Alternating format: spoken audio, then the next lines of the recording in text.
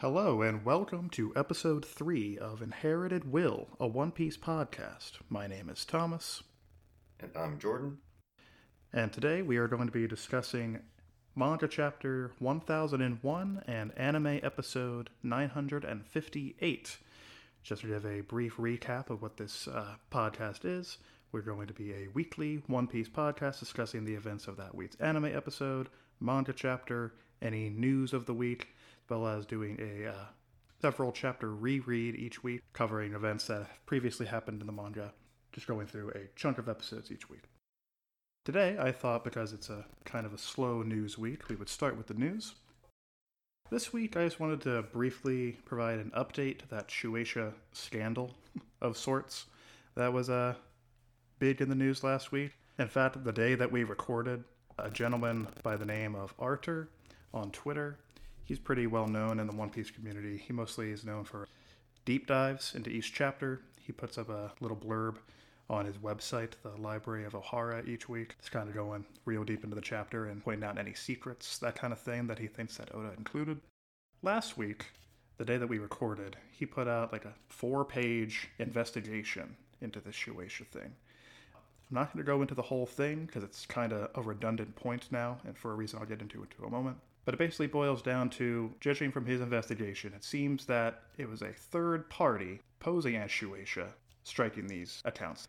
His evidence is stuff like phone numbers not being consistent with the official Shueisha line and small inconsistencies with the information being provided. But on the 14th, just a couple days after that, Shueisha themselves put out a little note on this matter on the Manga Plus app.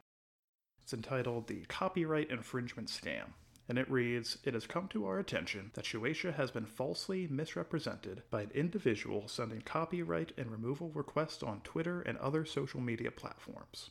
Shueisha is currently consulting with the various platforms to investigate what measures can be taken to address this issue." So as of the 14th, it is now confirmed by the mouth of Shueisha themselves that they are not the ones falsely claiming things on Twitter, etc.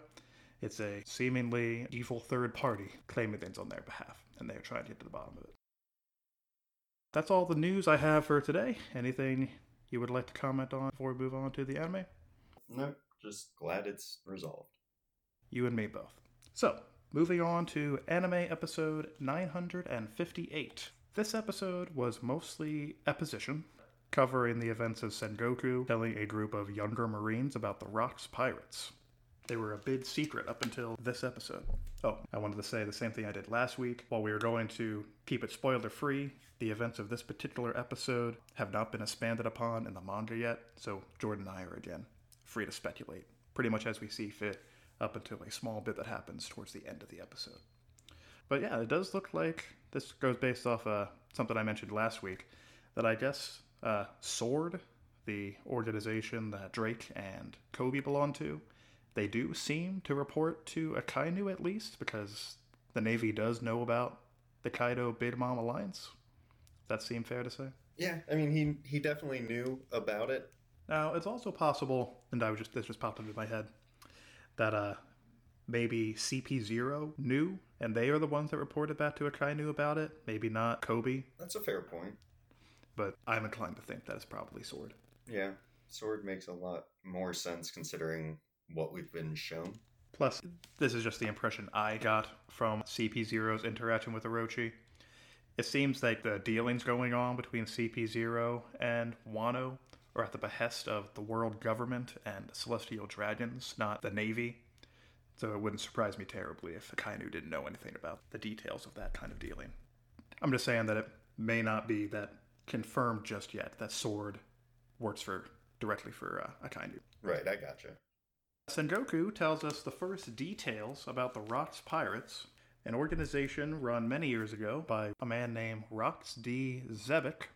Members included Whitebeard himself in his younger days, Big Mom, Kaido, Shiki the Golden Lion, the Silver Axe, Captain John, and Wayne Z. How many of those names do you recognize? I'm pretty sure after Shiki I got nothing. So Silver Axe, Captain John, and Wayne Z don't ring any bells? Yeah, those are new. Captain John we have actually heard of before, a number of times. Huh. We first hear about him from Buggy. You know how Buggy's been after like a specific treasure for some time that isn't the One Piece? Yeah. That treasure actually is Captain John's treasure. Okay, alright. A couple other things about Captain John. Moria actually had his body as one of his general zombies on Thriller Bark. Oh, so we've seen him? We've seen his corpse, yes. Right, right. And also, in Impelled Down, you know how the way that Luffy was able to convince Buggy to kind of join his side was by offering him that bangle that he had?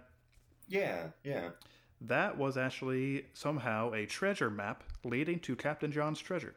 That's kind of convenient. It was like his one piece of treasure that he got out of Nami's pile that they got from a Thriller Bark. Which I guess kind of made sense. If they had his corpse, it made sense that I would have like a wearable treasure map that he owned. Yeah, yeah, makes sense. I think it's kind of, in retrospect, strange that Captain John wasn't a bigger deal out of Moria's guys. He was like one of his stronger zombies, but like when Hogback was personally choosing a couple to serve as his bodyguards, you would think that a legendary pirate like Captain John would be first on his list, as opposed to Zoro and Sanji zombies. Yeah, I guess that's a fair critique. I just guess at the time, Captain John wasn't meant to be as big of a deal as he ended up being. We also find out in this episode that Rox D. Zebek was the ruler of Fulla Lead Island, the island that Blackbeard is currently running. Yeah, are we to assume that he was the last owner? Because that's kind of how I took it, at least. I think I would also assume that. I would think that between Rox running the place and Blackbeard taking it over as kind of a lawless place, I don't have any evidence to that. That's just my assumption based off how we haven't heard anything. It just makes sense. Here's a fun nugget for you, Jordan. Did you know that's not the only link between Rox and Blackbeard? I did not. I don't know much about Rox at all. Well, we know his name, and that's the main thing that I'm about to tell you about. Oh, good. His name is Rox D. Zebek, and the name of Blackbeard's flagship is the Saber of Zebek.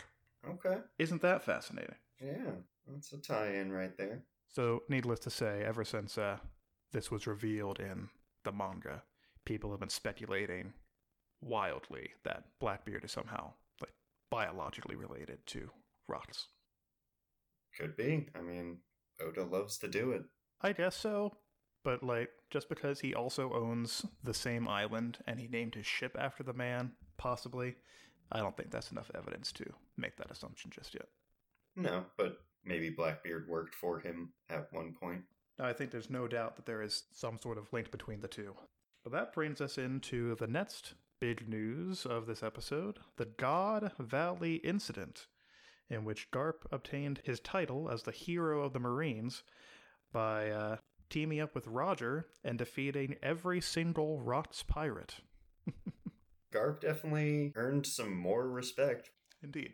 I think some of the Marines that Sengoku was talking to seemed to believe that that was like the spark of a chain of heroic events. So this might have been the inciting incident where Garp started really making a name for himself, though he was already a vice admiral at the time, so I find it pretty hard to believe that could be true. There was a line specifically about that, and I know what you mean, but yeah, that would be hard to believe. And we also find out that Garp doesn't like to talk about that for a couple reasons. The first was that he, I guess, was ashamed, according to Sengoku, about having to team up with Roger, who happened to be there, I guess. And he also, just by happenstance, by defeating the Rox pirates, saved a group of celestial dragons and their slaves. I can understand why he would be upset about working with Roger, but he also has reservations towards the celestial dragons, to say the least. Yeah, both fair, but like, we know now that Garp had a certain amount of respect for Roger, so it kind of made sense that at the time he wouldn't have wanted to discuss it for the Roger reason. I'm not sure that so much checks out anymore. It's probably just the Celestial Dragons thing. Okay, that's fair. That does beg the question. Why do we think all these people were gathered on this place called God Valley at the same time? Sengoku doesn't want to tell them because I think the implication was that the world government were the ones that wiped the island itself off the map. But why do we think that Rox and all his crew Garp, and Roger were all in the same place at the same time.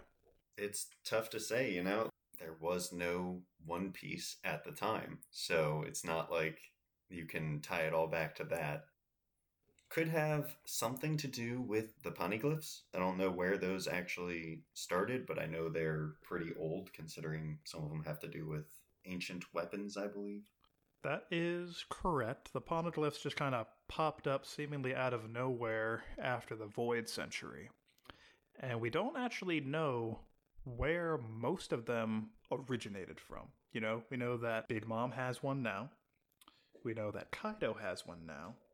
Luffy has a rubbing of one that has been chilling on Zoe since the Void Century. We don't actually know where Big Mom and Kaido got theirs from. We also don't know where the mystery fourth one is.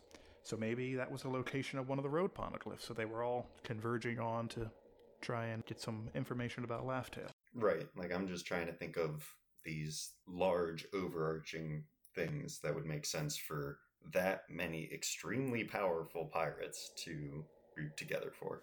I think you might be onto something there. That's my headcanon as of now. That was a location of a road poneglyph. Anything else to comment on about the rocks before we move on to fun bounty stuff? No, let's get into those numbers. So, your boy Brand New, who I think it's funny that it's been amazingly consistent that he's kind of the bounty guy. He was the one who decided Luffy's bounty all those years ago. Yeah, it's a nice little thread between it all. He comments that they need to choose new bounties for the warlords, because the 4 remaining ones haven't had their bounties updated in quite some time. I think that's going to be a fairly difficult task for them. I think they can raise it based off how much stronger they have been perceived to have become. Let's say, for example, we don't know how long Mihawk has been working for the world government, but let's say that before he became a warlord, he wasn't considered the strongest swordsman in the world, right? And I don't think we know what his bounty was prior to becoming a warlord, but let's say, for example, it was 100,000 or 100 million berries. I think that it would jump up pretty significantly after that, just because of how much stronger he would have become, from his reputation at least, between point A and point B, Oh, for sure. Yeah, his title alone carries a lot of weight with it. You got a good point there. Indeed. And Buggy's bounty was only 15 million or something real low. But now he has all these impel down prisoners on his team that would probably send his bounty shooting quite high compared to what it was, at least. Yeah, it's where Buggy deserves to be. Then we find out what the bounties are of the 4 current Yonko, as well as Whitebeard before he died, and Roger himself. And to briefly cover the actual numbers, Blackbeard's bounty was, or is, 2,247,600,000. So in a matter of 2 years, he jumped up from a bounty of literally 0 to almost 2.5 billion. Well done, Blackbeard. He's very scary. Yep. Shanks became a Yonko, I think it said 6 years ago, and we don't know what his bounty was prior to becoming a Yonko, but he's only been one of the biggest pirates in the world for that amount of time. And his bounty is already 4,048,900,000, not that much lower than Big Mom and Kaido, who have presumably been Yonko for much longer. Well, he's tough, obviously. I guess so. We have not seen him do anything except for spook a fish, but the implication is certainly there. We also find out here that his crew has a high average bounty and is considered to be the most balanced among the Yonko. Yeah, that was interesting. It's good to hear that on top of being strong, Shanks apparently is a good strategist at the very least. They also mention 3 people by name as being particularly threatening on Shanks' crew. Those 3 being Ben Beckman, Lucky Roo, and Yasopp. We've kind of already known from the beginning pretty much that they're the 3 heavy hitters on Shanks' crew. Absolutely. Then they also show a quick flash to the Marineford War. Those are the guys that were hanging out with Shanks at that time. The guy with the monkey, etc. Still don't have names for those guys, but I think the implication is that they are also one of Shanks' big boys. I'm sure they'll get their time in the spotlight at some point. No doubt. One day we'll cover Shanks in detail. One day. Then Big Mom's bounty is revealed. It is $4,388,000,000, only a couple hundred million higher than Shanks's, again, in spite of her having been pirating for much, much longer than him. Yeah, she's been in the game for a long time, but she's kind of been doing her own thing. She and Kaido seemed almost to be in a stalemate for a long time. They sat at the top and they felt comfortable there, but now they've got someone biting at their heels. I suppose that's true. It just makes you wonder, like, Big Mom and Kaido, we know, were like evil people doing evil things for many years, right? Mm-hmm. Shanks, every time we've seen him, he's been like a pretty chill man, right? So it just makes you wonder what Shanks did to threaten the world government so that his bounty skyrocketed that high. Like, Luffy, he's done some bad things as far as the world government is concerned, but he, like, for example, razed the Judicial Island, Enies Lobby, to the ground, as far as, like, the public knows, right? Mm-hmm. And that only got him, like, a 200 million berry increase. You know? That's a good point. Well, I mean, we know at least a lot of what Big Mom has done. Yeah, that's true. I mean, she had a reputation very early on for destroying the entire island of Elbaf or something that they exaggerated when she was like 8, I think, at the time. And then under her chef guy, Streusen, under his tutelage of sorts, only continued to do naughty things for a long time after that.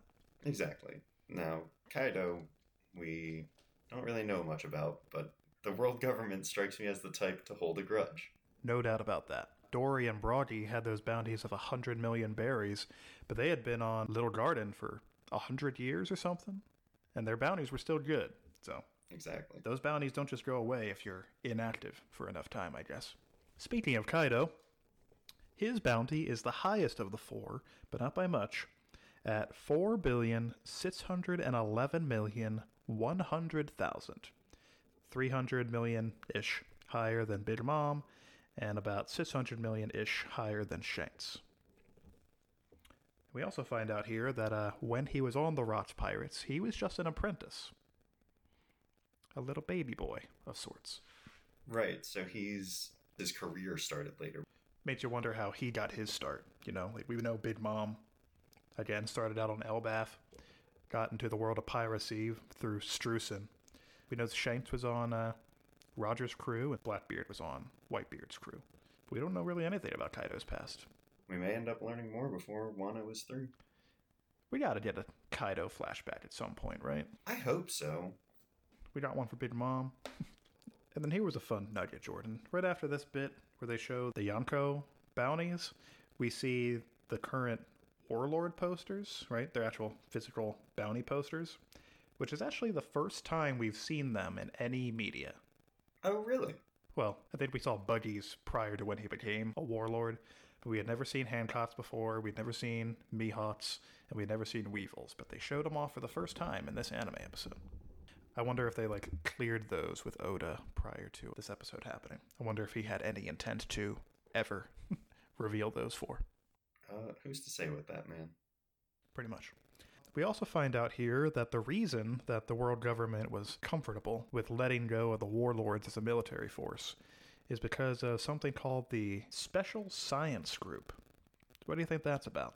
Well, let's think about the scientists that we know and who has been willing to work with the world government. It's probably got Vegapunk. I feel like he's got his name written all over this. You think Vegapunk has something to do with the science group? Call me crazy, but yes.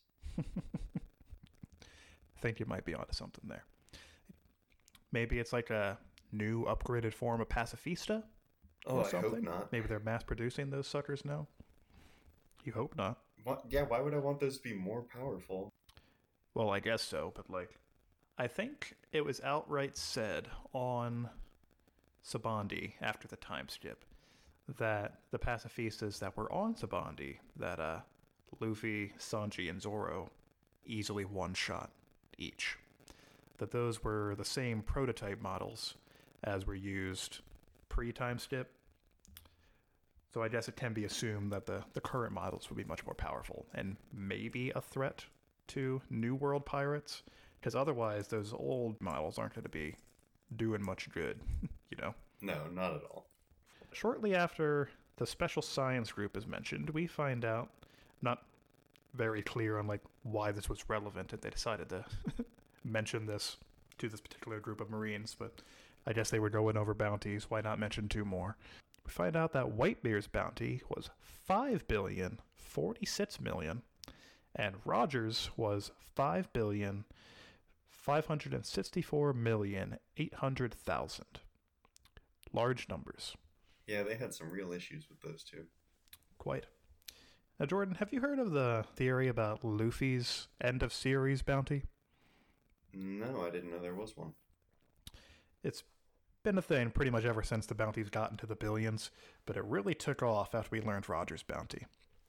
Now, the word Gomu can be read in Japanese as 5-6. So if you like kind of tack that number on into a bounty in the billions, you would get a bounty of 5,656,000,000. So 5,656 Gomu Gomu, right? Mm-hmm.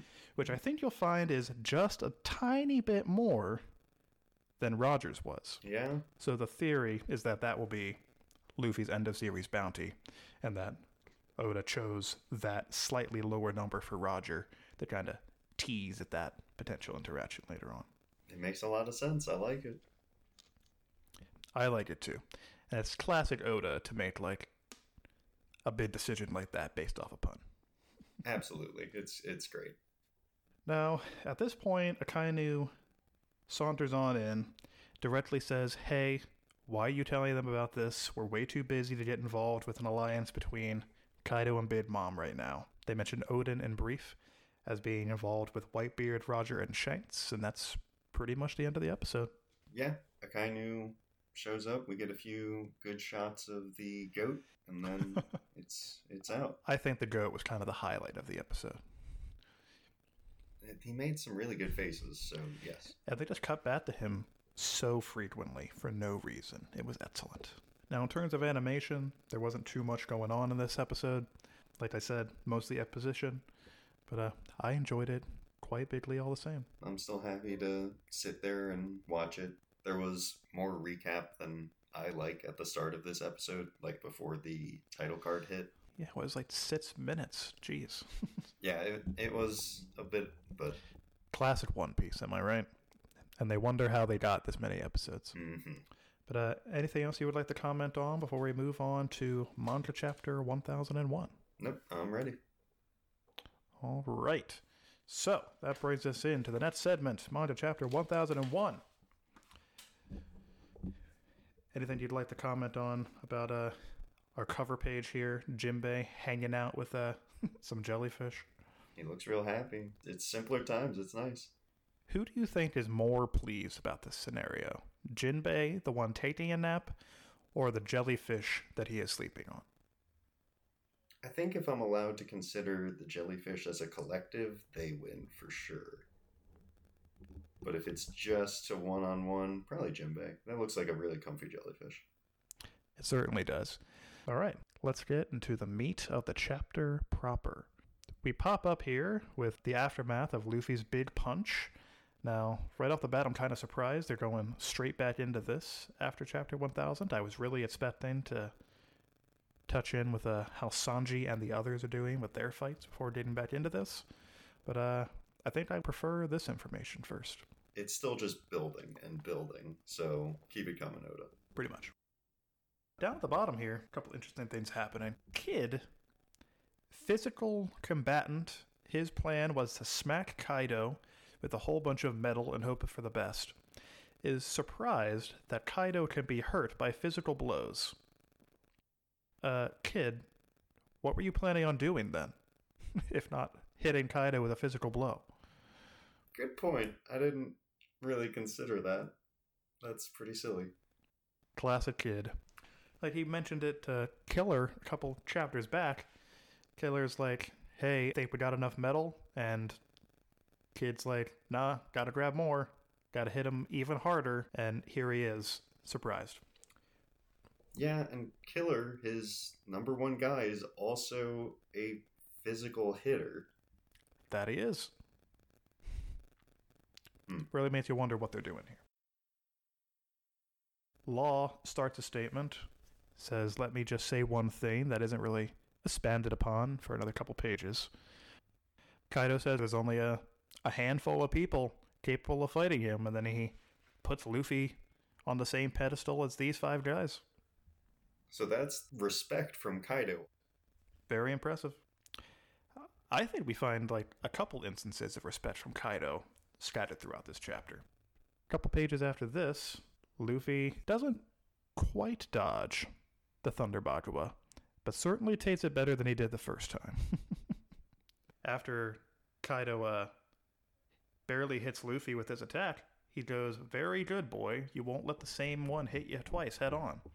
I mean, Kaido's been looking for a challenge for a while, but he knows Big Mom can hold her own against him, but to have someone else capable of this is probably very exciting for him. Yep, he's been looking for a way to die for a long time. And not just any way to die, a respectable way to die, I guess. Right. After that, Zoro shows off that he stole Kinemon's technique and uses it to great effect. Indeed. Slice Prometheus right in two. I could be wrong, but I think Zoro has seen Kinemon cut fire literally one time, making this all the more impressive. Yeah. And I don't know if Luffy's ever seen him do it. That very well could be true. I'm trying to think of anything, and nothing comes to mind. The only 2 instances I specifically remember where Kinemon cut fire was he cut that explosion shortly after we meet him on Punk Hazard. Zoro was there for that. And then recently he cut Kaido's Fire Blast attack, which neither of these 2 people were here for. So I'm just kind of surprised. I guess he must have mentioned it to Luffy at some point, but Luffy's brain isn't the best at retaining information. But Luffy still looks like gets hit a little bit by Prometheus's flame there, down on the bottom. He says, yow. Looks real hot down there. And then Zoro yells at him not to lose focus, and then he almost immediately does. I mean, that's the way it goes. Classic Luffy. Law pops him out of the way, allowing him to dodge Kaido's big old club swing, and then Law has some grievances to air. Oh, yeah. Law solidifies his place as one of my favorite characters by taking the time to say, I already had this plan. Don't put yourself too highly right now. You're making me look bad, Luffy. I was already planning on teleporting them away, and then you said something and it made it look like I was following your orders. Very embarrassing, Luffy. Right. I was waiting for the most dramatic moment, and you ruined it. Stupid Luffy. This is especially funny because, like, this was a hot button topic, like, on Reddit and such after last chapter. People, like, did comment that it kind of made it seem like Luffy was commanding Law and he was following his orders. So it kind of feels like Oda is speaking directly to those people who believe that. I'm okay with it. I like to see it. So, Kid, loudmouth that he is, decides to get involved, and they decide on a fun little game they're going to play, where Big Mom shoots 3 fireballs at the 3 of them, and whoever flinches first is a loser. And they all try their best. Oh yeah, this is going to be a moment to watch when it gets animated. Oh, yes. And then Zoro's reaction on top of that, like, yes, give it to me now. Zoro says, look, didn't I just tell you the focus, like, 2 pages prior? Right. Like, thank goodness Zoro is here. I also think it's particularly fascinating because Law is generally, like, a very serious character. Oda doesn't give him a lot of, like, faults, least of all, like, face faults like he does here. He's played for jokes a couple times, like with the bread thing, but Oda generally likes to play him very straight. But here he is getting wrapped up in Luffy's stupidity, and I love it a lot. Yeah, Law's susceptible to Luffy as well, it turns out. Aren't we all? Mm-hmm. Then we pop to a little interaction between Zoro and Killer. We get confirmation here, and I think this is something you and I also discussed. We get confirmation here that Killer was indeed a little bit nerfed in their confrontation way back when. Yeah. Killer is definitely more comfortable with his blades, the Punishers. Mm-hmm, mm-hmm. But Zoro stays strong and says, doesn't matter, still would have gotten you. You also got to consider that Zoro was also a little bit nerfed at the time because he only had 2 swords. Right. And he was fighting 2 guys at once. So like, I'd argue that Zoro was a little bit more nerfed than Killer was, but he's playing it strong all the same. I think you have to on this stage. Pretty much. They do manage to land some hits on Kaido, and he even looks like a little bit bothered by it on the next panel. He says, well done, and then immediately Zoro says that he has to unleash Enma more. So, like, he's obviously on the right track. Mm-hmm, mm-hmm. I'm not sure, like, what exactly unleashing Enma more means. Well, doesn't this blade draw on the haki of the user? Yes, it does seem to, like, forcibly suck it on out of you. He's been limiting it himself, but now he's going to release the limiter a bit more to hopefully cut. I see. So in this Onigiri slash, he was holding back too much, and he's going to let Enma do its thing a little bit more in future slashes, you think? That's what I took it as, for sure. I think that makes a lot of sense. They all say, I'm going to finish this all at once, and they do their biggest moves. All of them kind of say it at the same time. They've been shown to be cocky and thinking that they can handle this. They all do seem to be kind of competing with one another to deal the final blow. I think it's pretty likely that Luffy, between these 3, is most likely. Yeah, and then this next 2-page spread is... I mean, that's got to be people's wallpapers already, right? I have no doubt about that. Now, you see, I don't remember the details, but remember I mentioned earlier in this episode that Arthur guy who like does deep dives into these chapters? Yeah. And I saw a tweet from him speculating that the little face on the skull face on Kid's little mech On Punk Rotten? Yeah. Is a reference to like a David Bowie album. Because like David Bowie, I don't know a lot about it, but according to him, David Bowie is considered to be like one of the founders of the current punk genre. And that's what all of his tats are named after. That's a nice tie-in. I'll send it to you in a little bit. You know how earlier I mentioned that Kid was saying a weird little thing at the beginning of the chapter? Something that like didn't seem to really add up to his like fighting style. Oh, yes. We get a similar thing from Law here. He says on the left, I will go straight inside the body to deliver a surgical death. But instead of doing that, he makes a whole bunch of rocks and drops them on top of Kaido. Yeah, I mean, I'm hoping that this is some sort of 2-step plan, but right now it does seem disjointed. Agreed. But all 3 of them smack him real hardcore. It does look like in the 3rd big panel that Law is just dropping all those stabby rocks on him. But maybe he's like teleporting them inside of him. I don't know. That's not the impression I got, but could be. No, I agree. And unless for some reason Law and Luffy have talked about this as a tactic, I'm just a little confused about this fighting style. I think what happened is that Law made these stabby rocks.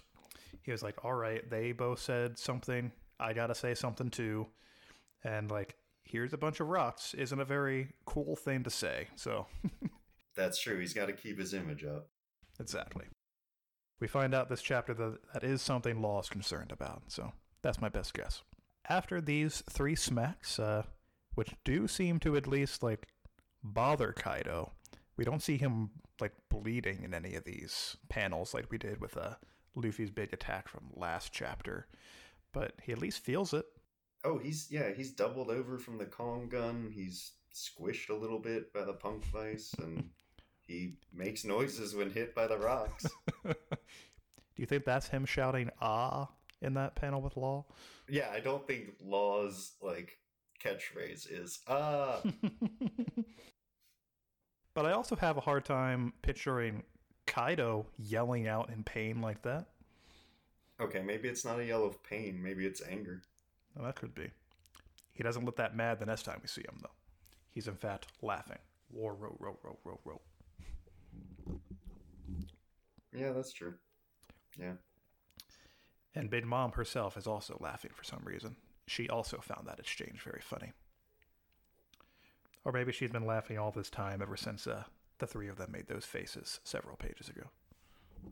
I mean, neither of the two big bads here have unleashed their full power, so I'm sure she's just excited to really get into it.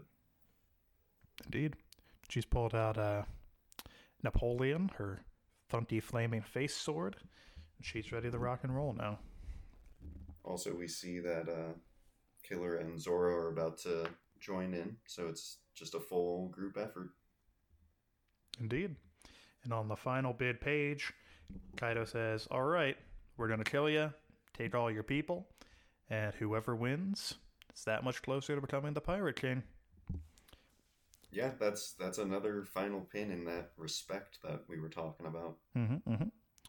Turns back into his dragon form for some reason. Not very clear on why he would have done that. He does appear to be, judging from his showing so far, stronger in his normal form, you know? Yeah, but this is... He covers more ground. It's an intimidation thing. I suppose that's true. It could also have just been the easiest way to get all of the rocks off of him. You think it was just a matter of convenience? Could be. Who knows? That's true. But yeah, that about covers the events of the chapter. Anything else you would like to mention? No, I think that's it for the manga. Alrighty. Well, unfortunately, we are on another break next week. Chapter 1002 will come out January 31st. And next week, I think it'll be a normal anime episode, 959. And we'll cover those things as they come. All right, and that takes us into our reread segment, covering chapters 16 through 30 of the manga. Take it away. Some things that I wanted to hit. I found it interesting that Buggy compares Luffy to Shanks, not Roger, even though he would know both of them. Yeah, that's true. And Buggy also counters that with, if you're going to be the Pirate King, that clearly makes me the Pirate God, even though he, again, knew and, heavily respected Roger, the Pirate King, and should know how strong he was. Right. I mean, I think that's just him trying to boast. I agree, but that's a tall boast for someone who knows specifically how powerful Roger was, you know? Okay, fair, totally fair. Yeah, I thought it was interesting that he immediately compares him to Shanks, even though he doesn't seem to, care about the straw hat. He didn't immediately know that was Shanks's. But I think he says something to the tune of, I thought I recognized it, when Luffy points out that Shanks is the one who gave it to him. Right, so it's not the hat that he's tying Luffy to Shanks with. There's something about the way that Luffy acts that ties him to Shanks. It's just the vibe. I definitely would not have thought about this so much the first time I read it. Agreed. Now, it's also possible that, we know that Buggy was on Roger's crew, right? But Shanks was, a friend of his of sorts on Roger's crew. So it's possible, and I think perhaps even likely, that he was more familiar with Shanks than he would have been with Roger himself. So his first instinct would have been to compare him with Shanks as opposed to Roger. Okay, that's fair. And they are both kind of goody-goodies as far as we know, Like you said earlier, Shanks has been seen to be pretty chill. It's true. Likes to hang out, party, and drink a whole lot, and that's the bulk of his interactions. Yeah. The next thing that I noticed was that Buggy kind of got the Kuma treatment before it was a thing. What does that mean? He got blasted off by Luffy and just happens to, luckily, I guess, land somewhere where he doesn't drown. I see. Yeah, that is pretty fortunate for Buggy. when this world is like 90% water or something. Pretty fortunate. Exactly. Like, either Luffy has some insane foresight or just extreme luck on Buggy's part. Maybe that bazooka was meant to kill him. He was like, all right, I'm going to blast him into the water. Never going to see Buggy again. And darn, he survived. I mean, Luffy blasts people away like that pretty frequently, so he has no regard for whether or not they live or die. Now, that is the end of this Buggy stuff, more or less. Before we move away from Buggy, I want to pop back a little bit to that flashback. We see for the first time one more so than the others, like real big important characters during that flashback. That's the first time we see Rayleigh, even though we don't know who he is at the time. I won't for another 500 chapters. And we also see a slightly more obscure character named Stopper Gaban. You know who that is? I remember the name for sure. He was mentioned somewhat recently in the Odin flashback as I think Roger's describing who his top two fighters are, and he mentions Rayleigh and the Stopper guy. He fights with an axe. I don't know if you have the chapters in front of you, but he pops up in one of those panels. All right, yeah. I mean, we also see Shanks possibly getting drunk as a child, which is fun. That's what the pirate life's all about, isn't it? Pretty much. He heard of the Roger Pirates. He was like, I might be 12 or whatever, but pirates drink and I'm going to be a pirate. Yeah, this is my time. Yeah. One of the bigger points that I wanted to bring up is suspension of disbelief is very important in this, obviously. Because when a man says that he fell into a treasure chest and survived for 20 years, you have to be able to just fully immerse yourself into this story and say, yeah, that's okay. That can happen in this universe. And if you can't do that, if you can't get past this, I'm not saying this event specifically. I'm saying the idea behind it, where you just go into this and you see a man and he says, I've been in this treasure chest for 20 years, and you have to be Luffy and just say, yep, that makes sense. Moving on. I see. I mean, thinking about it, the logistics of that are pretty ludicrous, but yeah, I agree. It does not make sense in almost any way, shape, or form, but you say, okay, cool, this was a nice little distraction, I guess, and now we're going to move on. And the whole Gaimon thing is just kind of a nice little distraction, because generally speaking, Oda doesn't put stuff in his story that isn't going to be relevant in some capacity, and nothing in Gaimon, in this little Gaimon Island chapter, comes up again ever. Right. It's certainly not Chekhov's Gaimon. Might be one day. Now, we do learn in that chapter, I wrote it down here, that this is the first time the structure of the world is described, with how the world is divided by the red line and the grand line and the four quarters. That's true. But aside from that, where they could have just slapped in anywhere, had they had the thought to. The next thing that I was going to comment on. First, originally, I was going to say, wow, Usopp is so much more annoying at the start than I remember. It does get justified fairly quickly, and I'm willing to accept that. So I decided to sort of rescind that. Annoying with his lies and such, you mean? When he says he has 80 million men, of course, any rational human being, even if he is 16 or 18 at this point, 15, 14, what does it matter? You know that 80 million is too much. Yeah, way too much. And then he immediately goes into hysterics about it when Nami calls him out. And it's a bit too much. I get that he's comedic relief, to a certain degree, but it was a little over the top. But it's a persona that he has built up in order to help someone at the base of it. So it's hard to be super critical of it. I suppose, but at the same time, you got to consider that we're talking about at the beginning when they first get there, right? When he's trying to bluff Nami and Luffy and Zoro into leaving, pretty much. Right. if his intent was to, like, protect his village from pirates, probably should have chosen a more reasonable number, even if he is used to lying in its streams, you know?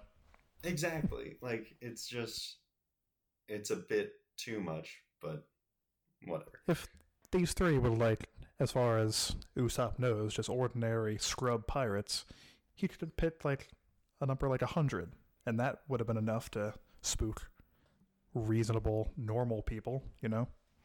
There was only 3 of them. Yeah, I'm with you on that. Silly Usopp is the point. The next thing that I wanted to comment on was Kuro. Well, I guess he's not Kuro at the time. He's Klahadore. But his shoes and his poos. You got something to say about his poop jacket? Yeah, it's bad. Don't mock his style. He's trying his best on a butler's salary. Sometimes that's all you can afford, man. Okay, then explain the striped shoes. Butler's salary. Fair enough. It's goofy. Like, I don't know if Oda was just trying to paint him as a bad person before anything really happened, and that's why he chose the poos. But it's weird because it's not as extreme as Oda is often wont to do, but it's unusual. Agreed. Oda does have a tendency to go a little over the top with his character designs, and while in general Kuro is a little bit understated, his poop and shoes, and I think his like pants are also a little bit too short.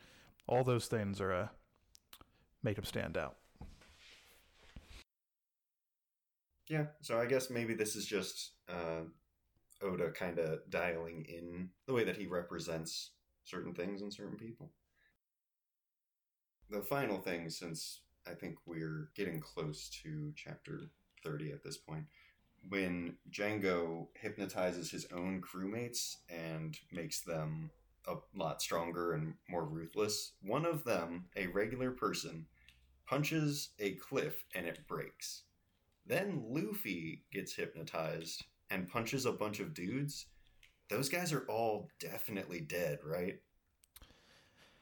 I mean, you would think so, but I would also think that when they were hypnotized to be stronger, it also like buffed their defense stat as well. So I think the point you're getting at here is Django is OP and he needs to be nerfed. He certainly could be overpowered if he put his mind to it, but too bad he's an idiot. I think, yeah, his brain limits him more than anything else. No doubt. That's all that I have on these 15 chapters. There was not that much deep stuff for me to go into. It's good to see Usopp's beginnings, but they aren't even delved into at this point yet. He hasn't taken his path, you know? Indeed. Usopp only gets better from here. Right.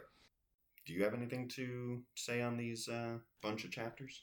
The only other thing I wanted to mention is that this is the first time Usopp's father, Yasopp, is mentioned. And that, thinking about it, like, in the scope of these 15 chapters, we get a lot of, like, Shanks' backstory within this chunk. Yeah. But aside from just learning that Yasopp is Usopp's father, and that he was in Shanks' crew, and is thus a pretty big deal, we don't learn that much about him at this point. Right. Yeah, it's just a sprinkling of the start of information. Indeed. But yeah, that was the last thing I had written down of note. All right. With that note, the next manga chapter, 1002, comes out on January 31st. Anime episode 959 should come out next Saturday. And unless you have anything else to say, I guess we'll go ahead and wrap it up here. Nope. We're out of here. All right. See you guys next week.